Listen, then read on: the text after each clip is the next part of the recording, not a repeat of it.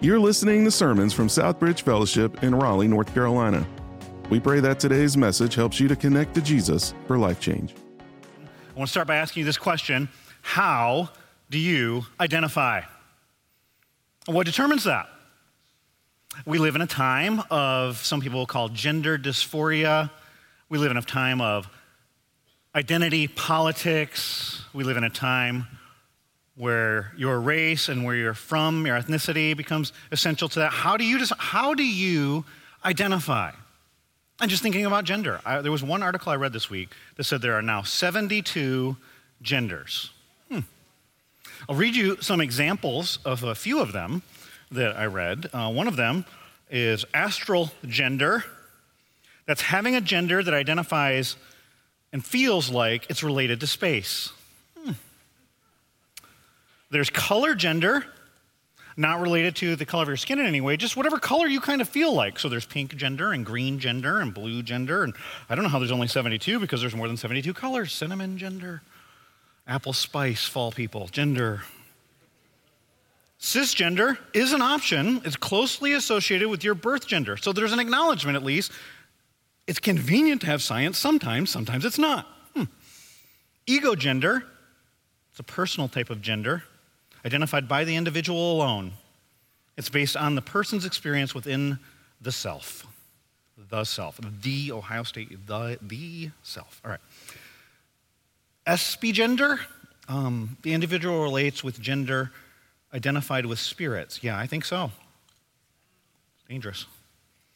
Mirror gender, for all the people pleasers, changing one's gender based on the people that you're around. God says there's two, but is that your identity? Or is it your age? Or is it your race? Or is it your success level? Or your education? Or something somebody else said about you? Or something you're trying to prove that's not true? Is it the worst thing you've ever done? The best thing you've ever done? How do you identify? We talked about worldview last week.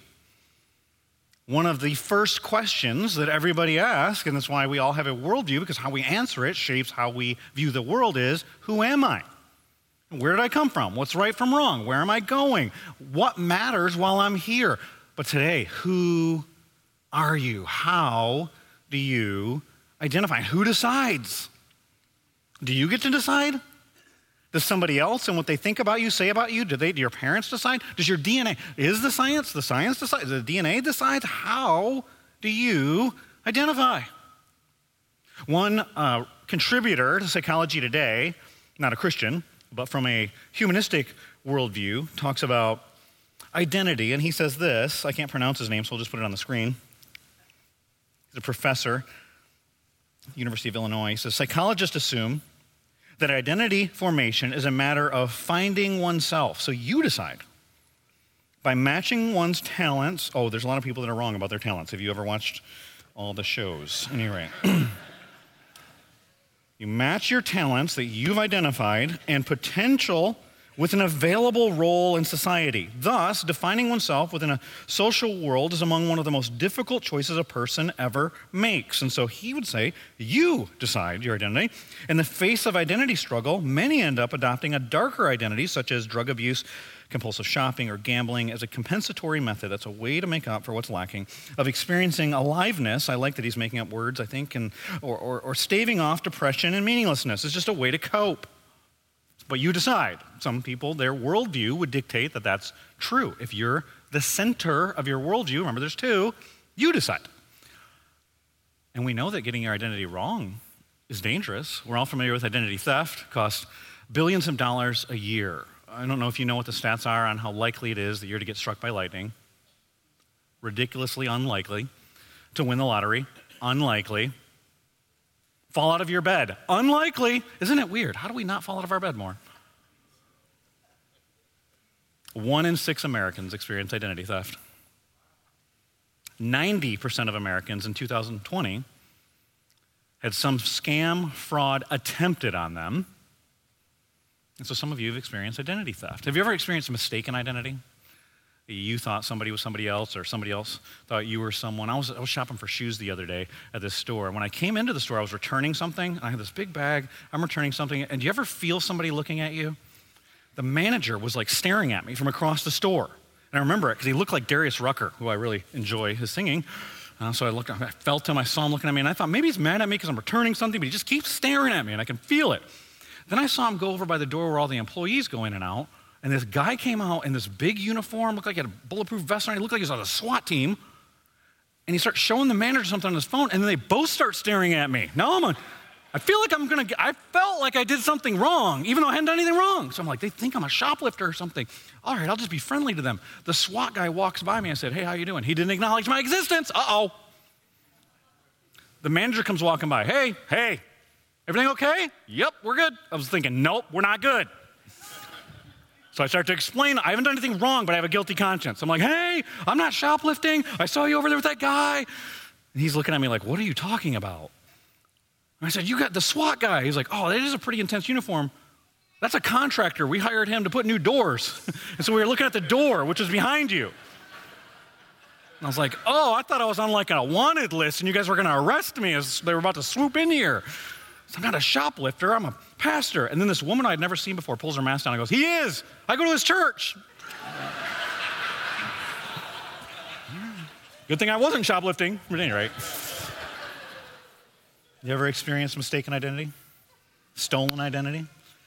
You have a thief, an enemy, who wants to steal, kill, and destroy you.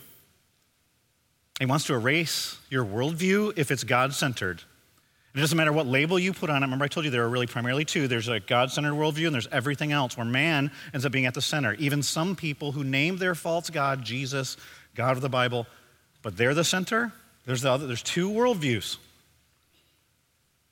The enemy wants to erase one, and it's more dangerous than just money. And you can read stories about this. Last night I was even just going over the notes. I looked up a story and saw this guy in Texas who was arrested for a murder he did not commit.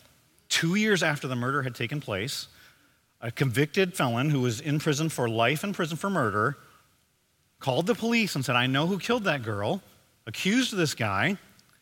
He got arrested. There was DNA at the scene. There was a hairnet and a half-smoked cigarette, and she's left on the side of the road dead. He's convicted. Then the guy who accused him said, I was wrong. I was just doing that out of vengeance. He didn't do it. Another guy was accused. His DNA was at the scene. The first guy was let go. After 30 years, the state of Texas gave him $1 million. Woo! I'd like my 30 years back. How about that?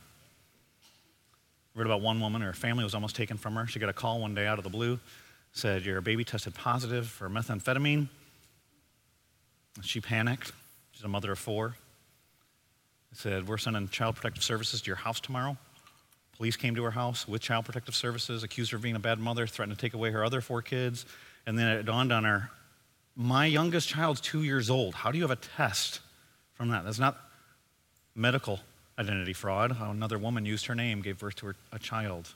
And it was 12 days of her being investigated, employers being asked, and thinking she's going to lose her kids before the grandmother of the biological child said, that's not that woman's. That's our baby.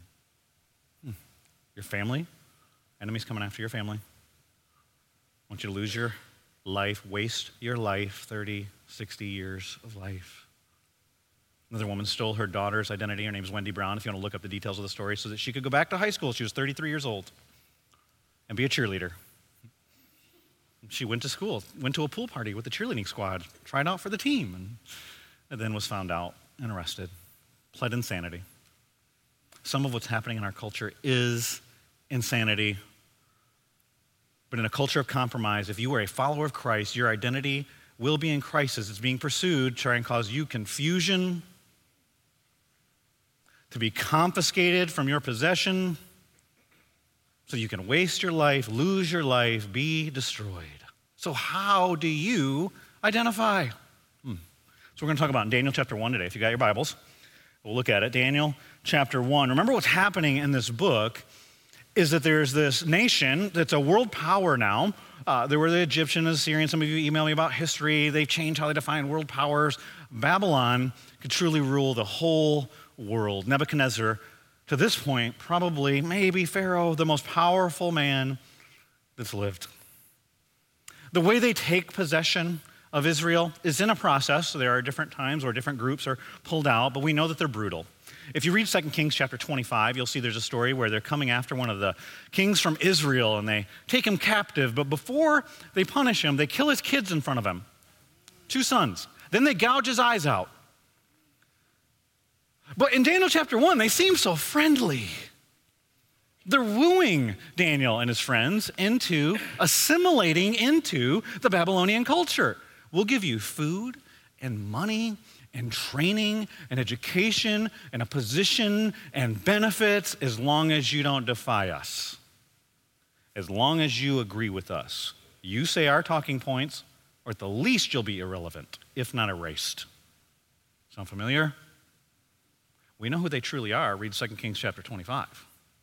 They will kill you and enjoy doing it. Gouged his eyes out right after the most painful moment in his life so that it's seared in his memory. But here, we see that God's the one who put them there. God put them there? Not my God. The God of the Bible did. And there's comfort in this, actually. Daniel chapter 1, verses 1 and 2. In the 3rd year of the reign of Jehoiakim, king of Judah, Nebuchadnezzar, king of Babylon, came to Jerusalem and besieged it. And the Lord delivered Jehoiakim, the Israelite king of Judah, into his hand, into Nebuchadnezzar, the pagan king's hand. How's that comforting? Well, I'm not saying they liked it. Read Psalm 37. They're crying out, a psalm of lament during the exile. We want your babies to be smashed against rocks, God's people say. That's how they feel. And you would too if you saw your baby smashed against rocks. You'd want vengeance. But there's comfort in the sovereignty of God because, one, he's keeping his promises. He told them, if you disobey me, this is what's coming. We don't want him to keep his promises in that. We want him to, faithful and just and forgive us our sins, cleanse us of unrighteousness. That's a good promise. In this world you will have trouble. I don't like that promise. Yeah, that's what this is like. But he always keeps his promises. And it also shows Nebuchadnezzar is not the one who took him into captivity. That God is a superior king to even the most powerful king on the planet. He is sovereign, amen? It means that he's the supreme ruler. That's what the word sovereign means. That he has all the authority and all the control, which the reason why that's comforting, even in the midst of difficulty, chaos, the worst circumstances of life, like the cross, which he then redeems for the greatest good, is that he's actually in control. Nebuchadnezzar's not. Neither is Joe Biden, neither is Donald Trump, neither is Ron DeSantis, neither is anybody else. The governor, doesn't matter. God is the superior king. Amen? And so we have choices, though. In a culture of compromise, you can choose to run into a holy huddle. There are probably 50 to 75 young men that fall into the category that Daniel and his buddies fall into. But we only see 4 taking a stand. The other option might be to compromise. You can just embrace the culture, eat the food, be part of it. You're good for eternity, so just live it up here. A lot of people who go to church do that. But there's a third way. That's what Daniel shows us. The third way is you don't have to run and be afraid of culture. In fact, you can learn a lot, even from the Babylonians. But there's more. And you have that wisdom that comes from God. And so rather than coming into culture and being conformed to the culture, you come into the culture, take the things that are true and then point them to the one who is truth. Instead of being conformed, you are transformed, and that transformation then influences the culture around you. And that's what Daniel does. And so we see it in our passage. Let's start reading. I told you we're going to focus in on verse 8 today, but I'll start reading in verse 3, Daniel chapter 1. No, verse 3 has a hard name in it. Let's start in verse 4. How about that? There's a guy with a hard name who's the man, he's under Nebuchadnezzar, but over these young men. And here's what happens. The king ordered the guy with the hard name to go get some guys from the royal family.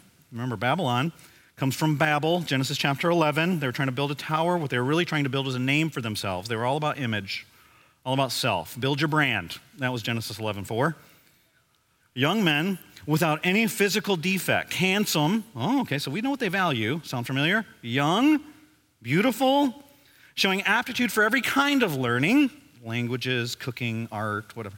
Well-informed, quick to understand, they're problem solvers. They're qualified to serve in the king's palace. He was to teach them the language and literature. Well, that's how you can shape thinking. The stories, literature, stories we tell shape the things we believe. The language, bet. That's period, literally. It's going to be great. Here we go. Get the right language. It wasn't Hebrew. It's the language of the Babylonians. The king assigned them a daily amount of food and wine from the king's table. They were to be trained for 3 years, and after that, they were to enter the king's service. And so that you go to school, and we tell you what to say, what to think, what the stories you are to believe, a way to talk, and then we're going to give you a good job for the government with benefits. Among those who were chosen were some from Judah: Daniel, Hananiah, Mishael, and Azariah. The guy with the hard name, verse 7, the chief political guy here, chief official, gave them new names. Remember last week I was talking to you about, I like how Tony Evans outlined the passage, and he said what's happening in Daniel chapter 1 is isolation. Get them away. They're 900 miles away from Jerusalem, their hometown. Get them away from everything they know to be true, everything they knew from their culture. We'll get them away from other people that tell them the truth. By the way, we live in a time right now that many people have described as crowded loneliness. Isolation. There are things to love about being American. There are things that are counter-biblical, like our rugged individualism. That's the opposite of the Bible, just so you know. Christianity is a team sport. You can be the greatest gifted, Tom Brady argues, some people say he's the best football player. He'd have won 0 Super Bowls if it was 1 on 11. You cannot live a victorious Christian life being a rugged individual.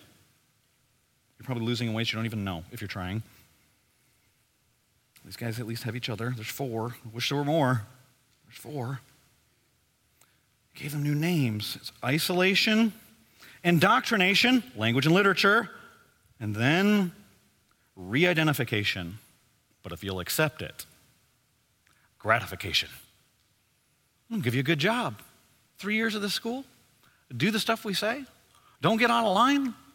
You work for the king. You have a salary, benefits, the best of everything and anything you could want. Just fall in line. And we're going to erase your God in the process. That was the point of the new names. So just 2 points today. The first one is simply this. If you're in a culture of compromise, a culture of compromise will always come after your identity in Christ. We'll try to erase it, mistake it, steal it, make you forget about God. And so just for clarity and for the sake of some of our relationships, when I'm talking about compromise in the book of Daniel, words are nuanced and their context always define the word. Compromise is not always bad.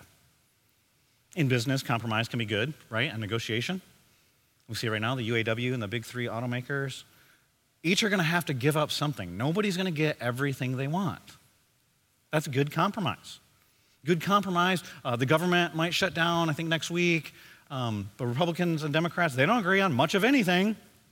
Each are going to have to give on some things. That's good negotiation, depending on what they give on. Married couples, I don't want you to go home today, and if it starts to get cooler outside, it was like 90 last week, and it's like 40 today or whatever, I'm not turning the heat on. Pastor Scott said not to compromise, right? Because it tends to be, in my experience, every couple has a spender and a saver, right? An early bird and a night owl. And somebody who likes it cold, and then my wife. And wants to be like 85 and she's still wearing a sweatshirt. If we went with what she thought, we would save a lot of money on air conditioning. But I would be miserable. So we compromise. I go, I'd like it at 50. Now what do you want to do? Just kidding. If you're in a marriage and you don't compromise, one of you hates the other one, just so you know. And one of you is a jerk. There's good compromise. There's bad compromise. And it can happen in marriages too.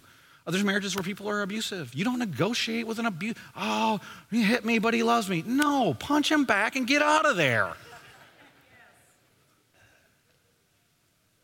You don't want your boss to compromise on your safety. Oh, don't worry, it's just asbestos. It never killed anyone. Actually.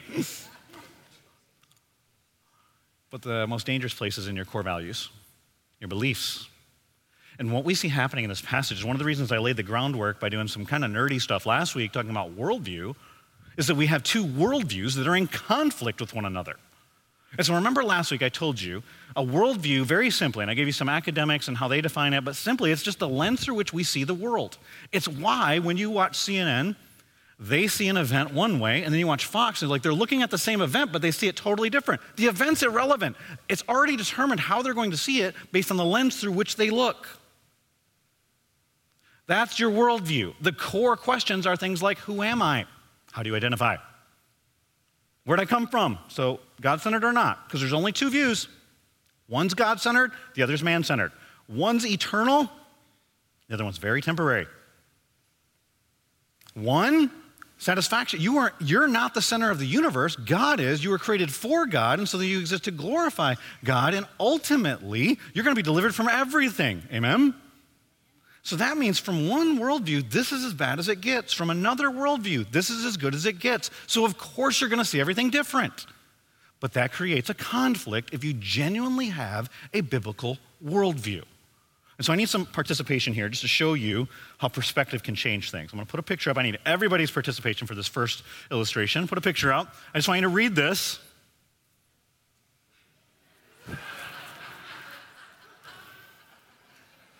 Some of you punctuation Nazis love this. I get that.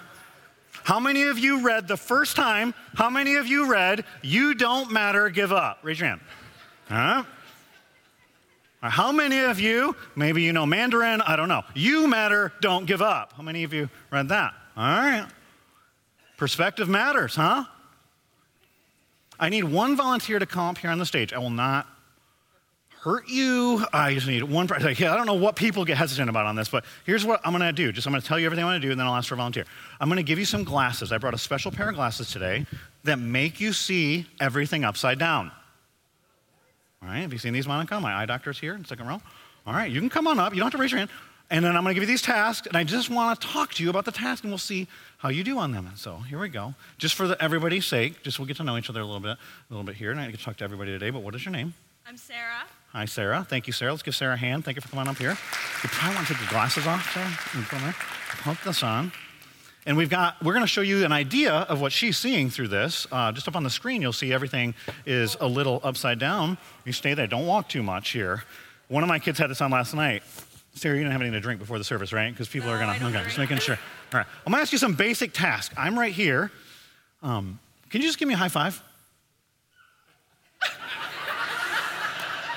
It's right here. I think I got it. Right there. All right. Let's give her a hand. Here we go. All right. I've got a couple little prompts here, and I think we might have some music, so we can crank the music, kind of game show-ish here.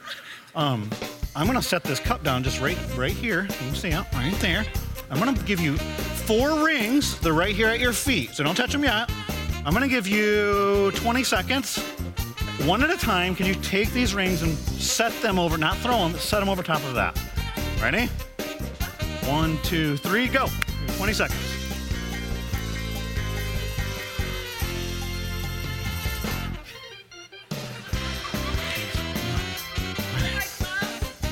You're close to running out of time.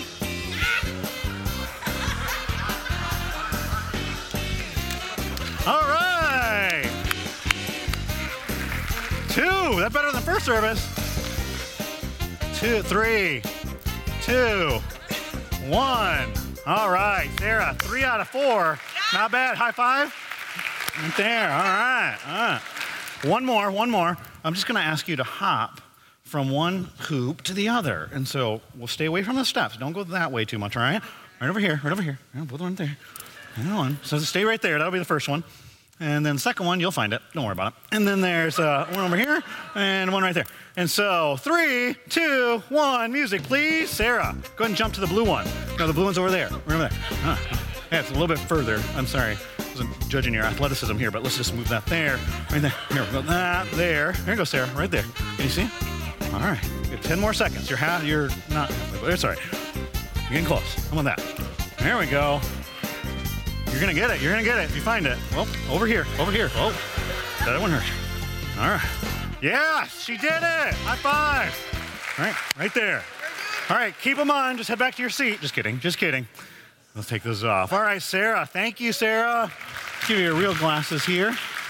There you go.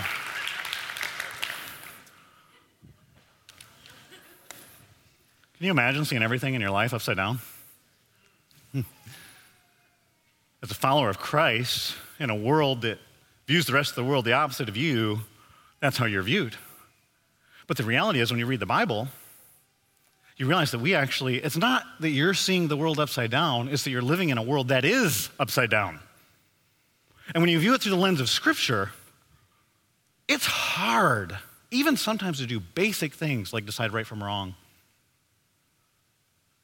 like to know your identity, like to go to a gathering of the team, hear one of your coaches tell you you're supposed to be salt and light, and then have an opportunity to take a stand. And it's a lot harder than just talking about it. Hey, Sarah, just put the ring over top of the cup. It's hard when you're in an upside down world. Let me tell you something. Daniel's world is upside down. He's in isolation. He's experiencing indoctrination. We'll tell you what to say, Daniel. Can't you just imagine Daniel sitting in class? It's taught in their language, not his, so he's got to learn the language and the literature. And Daniel has a biblical perspective. His name is Daniel. We've got a slide that shows what his name means versus the names that they give him mean. El at the end is for Elohim. His name means God is my judge. Belshazzar is the name that they give him. It means Bel protects his life. Who's in charge? The Babylonians are trying to erase Elohim. Also in the Old Testament, called Yahweh, another name for the one true God. Hananiah, the end of his name, alludes to Yahweh. His name means Yahweh is gracious. It's true. God is Daniel's judge. He's your judge. He's my judge. He's everybody's judge. But he's also gracious. And none of us can measure up. But he provides a way. Jesus. Mishael means who is like God? Great question. And then you look at Mishael's life, because in the ancient times, names were more than just labels. And God's the one who actually initiated changing someone's name. It showed they were under a new authority, Abram to Abraham. Father, who is unable to have kids, changes his name to father of a nation. And then God makes it happen. Jacob comes out of the womb, grabbing his brother Esau's heel. His name, Jacob, means grasper or deceiver. He steals his brother's birthright. Do you know how? By stealing his identity. But then one night changes everything. He wrestles with God. God changes his name to Israel. Do you know what that means? Struggler with God. Anybody identify? Who is like God? Mishael's supposed to be. But Meshach means who is what Aku is. That's a Babylonian god. And so is Bel. And there are multiple. And they all try to erase Yahweh, Elohim. It'd be like saying, God is my judge. No. Success will determine your identity. Daniel? Yahweh is gracious. No, you will be inspired by the things of this world, Hananiah. Mishael, who is like God? No. Express yourself. Azariah? Yahweh helps. No, I'm on my own. I'll serve myself. There's really only two worldviews. They're in conflict here. Isolation, indoctrination. Can't you just imagine Daniel? They're promising the gratification. They've tried to do the re-identification, and he's sitting in class. Here's how we talk, Daniel. They're not garbage men. They're sanitary engineers. Why do we do that? Because they might be offended. Whoever's offended the most, that's who wins in our culture. No, Babylonians are like us. Do you guys play any sports? Yes, we have a team. They used to be called the native Babylonians, but now we just call them the team. I mean the commanders. I don't know. Now, we don't know about that, but what we do know is that Babylon was all about image. Image was everything. That's why in verse 4, give me handsome, young, without defect, that we can use for our own benefit, able to learn, and we'll tell them what to think. Can you imagine Daniel asking a question? This is a safe space, Daniel. We don't ask questions. I thought I was supposed to learn. I thought you learned by asking questions. Just be quiet. We'll tell you what to think. Sound familiar? Should be able to question the Bible, God, the Bible, the people in the Bible that we hold as heroes. God, where are you? How can you be like this? No, don't talk like that. It's dangerous. Hitler did it. Babylon did it. It's not new. It's a worldview conflict because Babylon is not a godly world, and neither is ours. Talk about upside down. We live in a world where society, culture is trying to tell us things that God explicitly condemns, even as signs of that you're on your way to hell. We celebrate and say are right. So things that he says are wrong, clearly. I'm not talking about fuzzy stuff. How do we decide? What about this? There's gray areas. There's difficult things to decide. And we can disagree on those things. And we might be wrong. But there's some stuff. It's not fuzzy. I mentioned genders, that the world's telling us there's 72. God says, Genesis chapter 1, verse 27, he created them, male and female. I'm not a math whiz. Sounds like 2. Well, I don't believe in your God. Well, science, everything that's true points to the one who is truth. It's convenient to follow science then, but now you want to follow your feelings and whoa. Okay, all right, weird. I could only do that if I was the center of the universe. Oh, that's your worldview. Makes sense.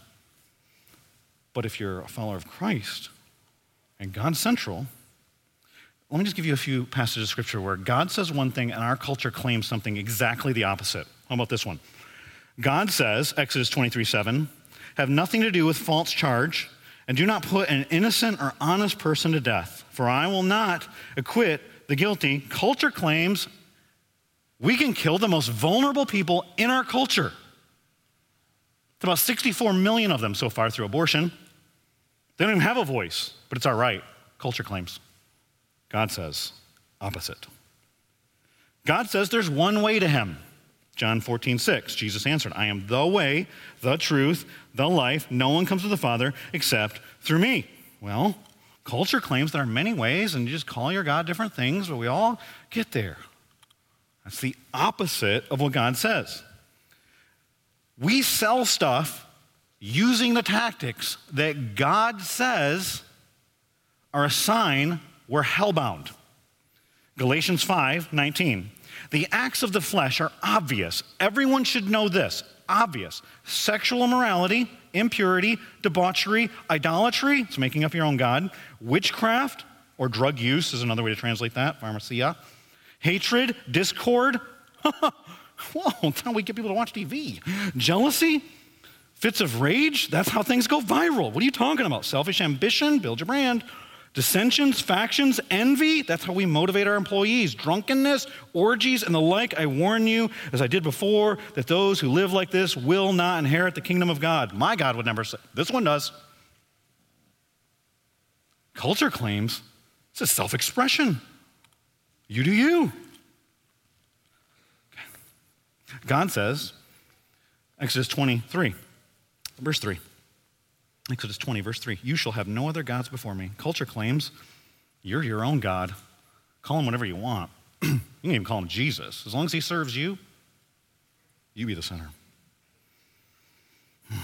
There's a lot. God says not even a bunch of people who go to church are going to be in heaven. Matthew 7, 21 through 23. I won't read it.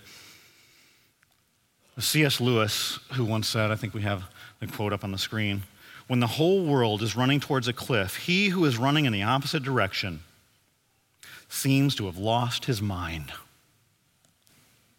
We live in an upside-down world. If you have a biblical worldview, you will see it the opposite, and it is trying to take your identity. But you can stand. How? It requires courage. Courage is born in conviction, our second point. Conviction of a connection to your identity in Christ. You see, they take a stand. Verse 7, their names are changed. But verse 8 says, but Daniel resolved not to defile himself, but he goes to their schools. Third way. And I'm not telling you whether you should do homeschool or public school or private school. We've done all of them, all right? We probably messed all of them up. But at any rate, the point is we can learn from people who aren't Christians. We don't have to run from them. We can engage them. We can dialogue with them. We can benefit from them and be a benefit to them. That's what Daniel does. But he doesn't eat their food. Why the food? Why does he take a stand here? I told you last week that if you grew up in Sunday school and you've heard Daniel chapter 1, most likely your teacher or pastor told you it was because the meat was sacrificed to idols. That can't be the reason. I might be wrong about what I think the reason is. There's about 8 or 9 popular reasons that are given. I'm going to tell you mine, which I didn't find in any commentary, so very likely I could be wrong, and I just want us to have a safe space here. In the sense of, you don't all have to believe what I'm telling you right now. We can disagree about this, still love each other, and actually believe we're both still going to go to heaven. I don't know if you didn't, it's not based on my thought about this, if you think I'm not going to heaven, all right? It's not idolatry because the vegetables are sacrificed to idols too, and in Daniel chapter 10, verses 2 and 3, Daniel's eating the meat then. Why would it be okay then and not now? It's not because of idolatry. That preaches really well. But if you read the whole Bible, or at least just the whole book of Daniel, it's inconsistent at best. That's not the reason. Some people think it's because the Babylonians would have dietary laws that culturally would not accommodate people from Israel, because God had said to only eat certain animals and only when they're killed a certain way. The Babylonians don't care about that. They're not going to not kill an animal the way they want. They're going to kill an animal how they want. They're going to put the best meat. This is the best food. This is not, I don't think, because of that. But we know that food is highly cultural, right? I think I'm still allowed to say this. If not, I won't be here next week, but love you guys. Like if I'm talking to my wife, I go, hey, let's get some Mexican food tonight. Let's get some Indian food tonight. Let's get some, and pick an ethnicity, Italian food tonight. Does anyone ever say, there you go, Italian? Does anyone ever say American food, by the way? Pizza? Just kidding, Italians. Don't get mad. Just kidding. Burgers? Like what do you, smoked meats? I don't know. I'm sure that'll eventually be offensive to somebody. But we all know that food is intimate because we are what we... That's actually scientifically true. Follow the science. Unless you feel, just kidding. One time, I decided I was going to be a vegetarian for a little while, and every man in my life challenged my masculinity. Why? It's intimate. We care about this. But I don't think that's why. Some people have used Daniel chapter 1 to argue that you should be vegetarian. I think that's ridiculous. You can argue from science if you want to, but Daniel's teaching the opposite. First of all, if you take a Daniel diet, please notice at the end of Daniel chapter 1, they were fatter than they were before. And the vegetarian that they were eating was anything from the seed, not just broccoli and asparagus. I don't think it's about the food. I don't think Daniel wants to, if you want to go on a diet, that's great. Steward your body, that's a biblical worldview, great. However, don't try to prove it from Daniel chapter 1. I think what Daniel's doing here, and there's a compelling argument of the 9 that I like, that he's saying, I'm not dependent on Nebuchadnezzar, I'm dependent on God. That's possible. I don't think that's fully it. In ancient world, just like names had more meaning than just a label like we sometimes use, a meal with someone was a sign of friendship, fellowship, acceptance. And I think that Daniel's drawn a boundary here where he's saying, hold on, we're not friends. We're at war. Well, I'm going to bless you. And notice he doesn't demand his rights. He requests from the guy with the hard name to not eat the best stuff. And I don't think it had to do with meat because it's also wine. And it's not because he took a Nazirite vow like he was Samson or something. I think he wanted something where they could see the results. And if you have the slide of the names again, I think what Daniel's actually doing is he's showing, you're trying to rename me, but it doesn't change that these things are true. That God's the one that actually is in control. He is my judge. That he is gracious. That he is the one who will show himself through his people. That he is the one who provides, because that's what happens. Interesting how tied to their identity this food is here. And I believe Daniel's able to stand and be courageous here on his convictions. And he says this, who here is going to say this? Test me. Huh? And he says, test me for 10 days. Interesting when you think about that, because 10 is associated with testing in the Bible. There's the 10 commandments. I want you to be set apart. You're going to be my people. Here's what people are going to know. Here's the big 10 right here. There's a place where God says that we should test him. It's in the tithe. The tithe is how much percent? 10%. I'm glad you guys know. Do you all know that? Let's check. I'm just kidding. 10%. 10. Jesus heals 10 lepers. They don't all come back to thank him. Luke 17. 10 is an interesting number. There's 10 plagues. In the Exodus. Here he says 10 days. At the end of the chapter, God says they were 10 times smarter than everyone else after having this diet, after taking this stance. I believe they passed the test, and it all points to God. God changed the mind of this guy, because at first he says, I'm afraid of my boss. That makes sense. If you're a man-centered worldview, of course you're going to be afraid of a man who has more power than you. But Daniel's shrewd. We're told as followers of Christ to be innocent as doves, be shrewd as vipers. He tells him, if you give me what I want, you will get what you want. Our sales will go up, boss. And then your boss will see. He says, if we don't come out better, which is going to make you look good, like you're leading us better than all the other managers are leading their groups of, okay, let's try it. So it's going to bless me. Yeah, Jeremiah told Daniel to bless the people you're with when you're in exile. He was a contemporary. Jeremiah chapter 25, you bless the city. That's what but there are pagans, and and you serve them, and you love them, but there's a point where you draw a line. That's the third way. Not conformed, transforming. Doesn't mean totally disengaging, doesn't mean totally embracing, but you are in it. It requires courage to then take a stand. Notice there's only 4 guys here. Some of you may remember a young lady by the name of Rachel Dellenhollander. She was a gymnast who was sexually abused by Larry Nassar. The reason her name stands out is because she was the first person to accuse him. Larry Nassar was a world-renowned doctor for Michigan State University, for the United States gymnastics team, and abused hundreds, if not thousands, of young girls over decades. And no one stood up. Think about that. They're living in a world where everything's evaluated and judged by appearance and performance by the authorities over you who tell you whether you're good enough or not. You're going to stand up against them. And if you do complain, they say, no, that's how it's supposed to go. Doesn't seem like it. She took a stand. She was the first person to make an accusation. She didn't know she'd be alone.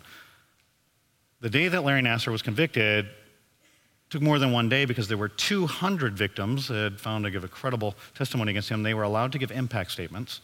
I want to play you a portion of Rachel's impact statement. This got played on national news on all the channels, regardless of worldview. No matter the cost, it was right. And the farthest I can run from what you have become is to daily choose what is right instead of what I want. You have become a man ruled by selfish and perverted desires. A man defined by his daily choices over and over again to feed that selfishness and perversion. You chose to pursue your wickedness no matter what it cost others. And the opposite of what you have done is for me to choose to love sacrificially, no matter what it costs me. In our early hearings, you brought your Bible into the courtroom, and you have spoken of praying for forgiveness, and so it is on that basis that I appeal to you. If you have read the Bible you carry, you know that the definition of sacrificial love portrayed is of God himself, loving so sacrificially that he gave up everything to pay a penalty for the sin he did not commit. By his grace, I too choose to love this way. You spoke of praying for forgiveness, but later, if you have read the Bible you carry, you know forgiveness does not come from doing good things, as if good deeds can erase what you have done. It comes from repentance, which requires facing and acknowledging the truth about what you have done in all of its utter depravity and horror, without mitigation, without excuse, without acting as if good deeds can erase what you have seen in this courtroom today. The Bible you carry says it is better for a millstone to be thrown around your neck and you thrown into a lake than for you to make even one child stumble. And you have damaged hundreds. The Bible you speak carries a final judgment where all of God's wrath and its eternal terror is poured out on men like you. Should you ever reach the point of truly facing what you have done, the guilt will be crushing. And that is what makes the gospel of Christ so sweet, because it extends grace and hope and mercy where none should be found. And it will be there for you. I pray you experience the soul-crushing weight of guilt so that you may someday experience true repentance and true forgiveness from God, which you need far more than forgiveness from me, though I extend that to you as well. Amen. Every news channel playing the gospel. There's a lot that could be said about what she said. What a picture of forgiveness. There's teaching there, by the way. It's possible to forgive. Doesn't mean there aren't consequences. This wasn't reconciliation. It's forgiveness. Different. She asked the judge after that for the harshest sentence possible for him. That's justice and forgiveness. The only way we can do that is if you have a biblical worldview. The judge said remember, there were 200 impact statements just in this case. The judge has seen thousands of cases. The judge said Rachel is the bravest woman that she had ever seen. From her conviction, she said, why do this? Because it's right. You do what's right and let God handle the results. Daniel doesn't know how the test is going to turn out. No one else has ever done this. He's stepping out by faith and saying, it's time to draw a line. And then Daniel writes the book, and he doesn't end it by saying, didn't you see how awesome I was in that, to stand up? If you look and you start, and we don't have time to read every verse, but you start going through and you look and you see Daniel says what happened. It wasn't his persuasive sales techniques, his shrewdness that got this guy to change his mind. Daniel resolved not to defile himself with the royal food and wine. And he didn't demand the chief official for permission not to defile himself in this way. Now God had caused even a pagan's heart to change. And then you keep reading and talks about the test, and I've alluded to some of that already. And he says, you go ahead and test me, 10 days. Look at verse 17. To these 4 young men, God gave knowledge and understanding. Who gave it? Daniel wrote this. God gave knowledge and understanding of all kinds of literature and even the Babylonian myths, sorcery. We'll talk about that some next week. And learning. And Daniel could understand visions and dreams of all kinds. He learned from some of the enchanters and magicians, probably some pretty charismatic teachers, but he stayed faithful to God. At the end of the time set by the king to bring them into his service, the chief official presented them to Nebuchadnezzar. The king talked with them, and he found none equal to Daniel, Hananiah, Mishael. Wait a minute, I thought their names were Belteshazzar? Interesting. They stood out and they revealed God is judge, God is gracious, God provides, God helps.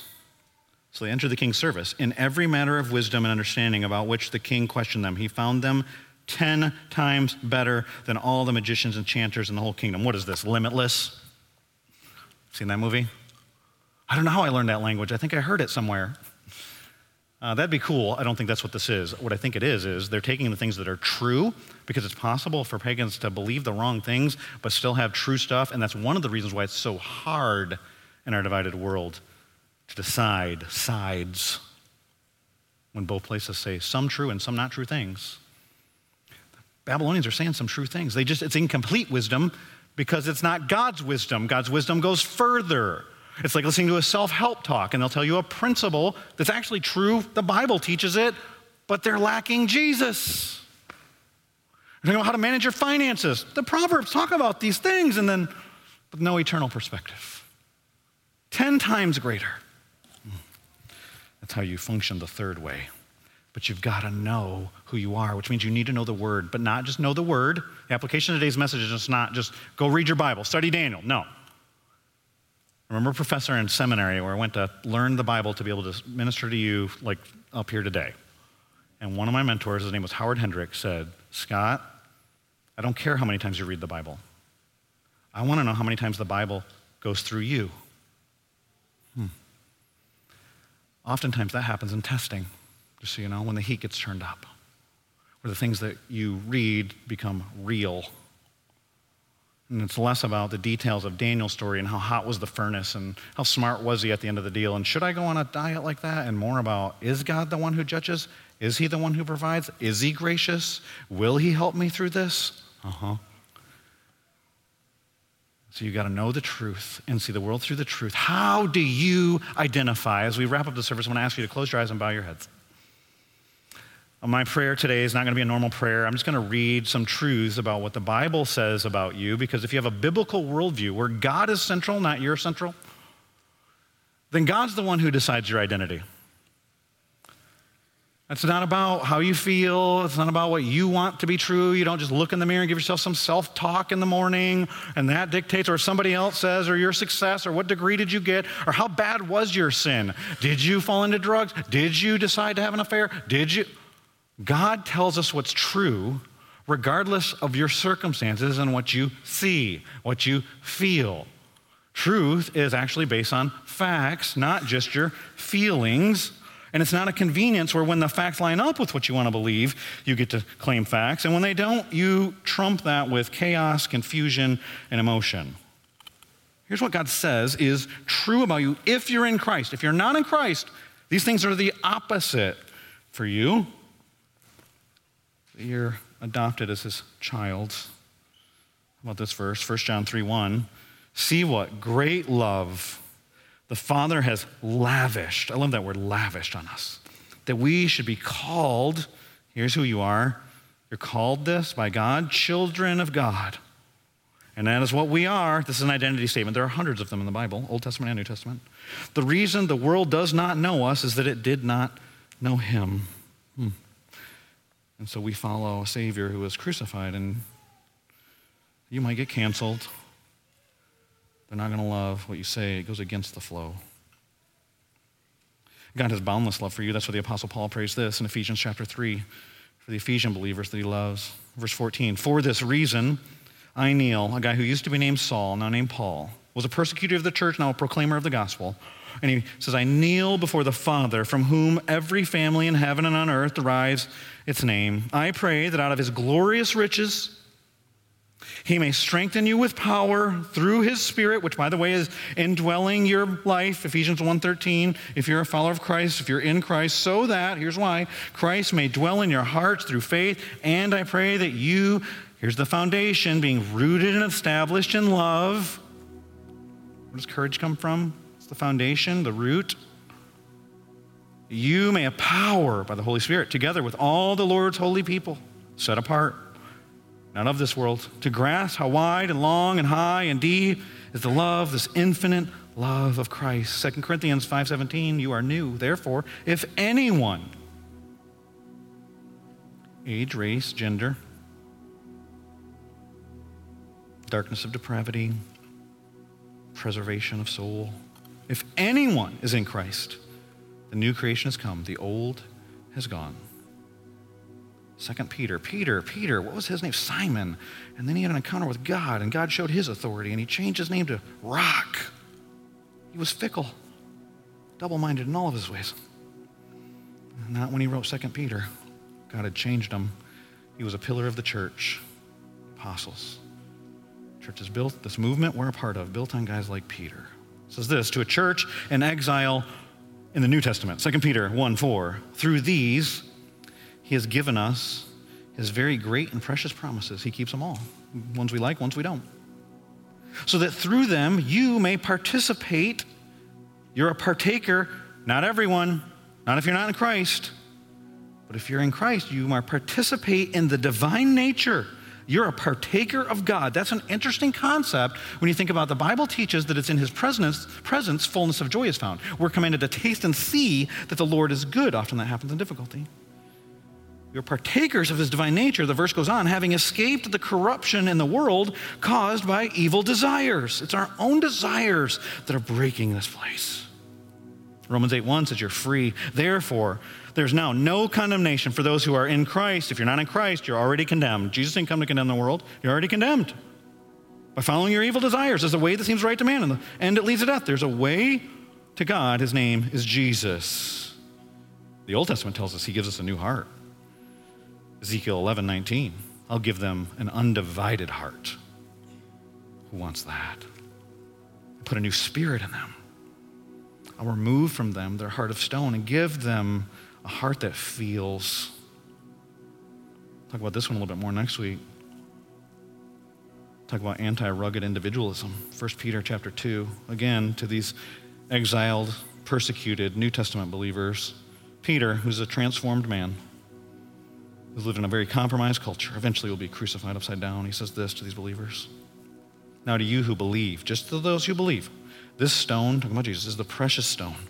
But to those who do not believe, the stone the builders rejected has become the cornerstone, and a stone that causes people to stumble, and a rock that makes them fall. That's Jesus. They stumble because they disobey the message, which is also what they were destined for. Ooh, that's tough. Oh my God, this one does. But you are, that's an identity statement. When you read that in the Bible, you are, talking about God's people, if you're a follower of Christ, if you're in Christ, you've received Jesus as your Savior, He's adopted you into His family, He's poured His lavish love on you, but you are a chosen people. Wait, your identity is not individual. It's a corporate identity, a chosen people, but here's an individual, a royal priesthood. We'll talk about that next week. A priest would represent people to God and God to the people. It's like a bridge, a holy nation. Even though some are from China and some are from Africa and some are from Iran and some are from America, and God's special possession. That you may declare the praises of Him who called you out of darkness into it. You're a nation of light. Once you were not a people, but now you are the people of God. Once you had not received mercy, but now you have received mercy. Have you received the mercy? How do you identify? God, thank you. If we believed on your name, John chapter 1, verse 12, we can be called your children, your holy nation, your light in this dark place. Help us to be a light in this dark place. I pray if there's anybody watching online today or in this room that hasn't received your son Jesus. Maybe they've gone to church. Maybe they've become moral. Maybe they're trying to clean up some bad habits. Maybe they've forgiven some people, but they don't know your son Jesus. Will you pour your lavish love into their life right now? Will you ask Jesus to be your Savior? For God, not you saw it, you worked hard enough, you were moral enough, you voted the right way, you thought the right thoughts, you did. God so loved the world that He gave His only begotten Son, that anyone who would believe on Him would receive a new kind of life that lasts forever, and in John 10 is called abundant to the fullest. It's what you were designed for. If you want that, you need forgiveness. The weight of your sin, like Rachel told Larry Nasser, it is crushing when you see it. And God is my judge, Daniel's name, Hananiah's name, and He is gracious. And He gave His Son so that you could be His son or daughter. Will you receive Him?